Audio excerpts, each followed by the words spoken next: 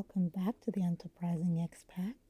I am so excited about staying consistent. I know it's only been a few days, but this is big for me. So today will be another quick one. I want to talk about the things that I love about being the expat, the way that it's enriched me and helped me grow.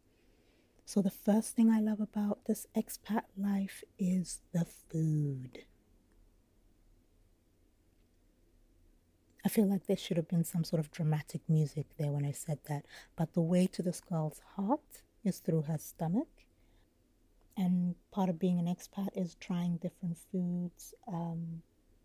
Yeah, and I just love it. So I always thought that I didn't like Thai food. And it turns out I was completely wrong. I love Thai food. I just had to have had it actually made in Thailand to really understand what it should taste like.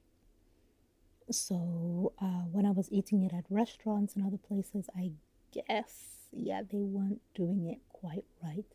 But yeah, it's always a plus for me to eat something new. There are very few things I will draw the line at, but I'm gonna say spiders is one I don't think I can, even just the thought of it, can't do it. But yeah, the food. I love tasting different food and hearing about, how mealtime is done in different countries because it's amazing how different it can be. So, what's a food that you've discovered that you now want to make part of your life? Please do tell me. Tag me on the Enterprising Expat on Instagram. That's all one word. And let me know. The next thing, of course, is the people. Sometimes you have to leave home to find people that you really fit in with. Um, Sometimes you can be a bit of an outlier. But even if that's not the case, to me, it's always important to learn about people, where they're from, how they think, why they think that way. And I guess that rolls into the next one, which is their cultures. Um, Sometimes I've been mistaken for being a different culture than what I am. And it was quite flattering, but it opens up this whole conversation, and I learned about are they nomadic? I don't want to get this wrong. I believe that they were nomadic or they lived in an area of West Africa. But before I start walking down memory lane alone, because you guys won't, yeah, yeah.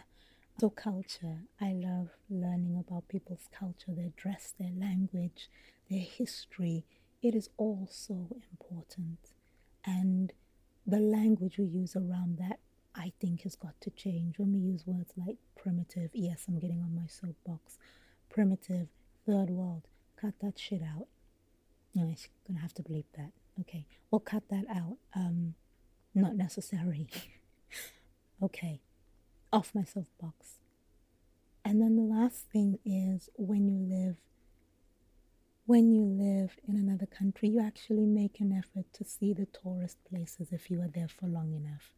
In an earlier post on Instagram, I actually admitted that I'm a bad tourist.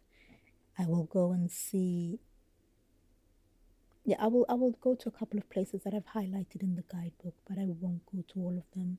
I'm very happy to have a beautiful view and have some really great books. How about you? Are you also a bad tourist? So those are four things off the top of my head that I could think about to tell you about why I love being an expat. I'd love to hear your list. What do you love? What do you enjoy? What lights you up? What have you discovered? Let me know. And in the notes tomorrow, I will tell you how you can send me a voice note because it's kind of late here and I'm kind of tired. But thank you. Thank you for listening. And please, please, please do me a favor and share the show with one other person. Share it on your social media. Send somebody a link. Please share the Enterprising Expat with somebody who is either thinking of being an expat or is an expat. Have a great night. Bye.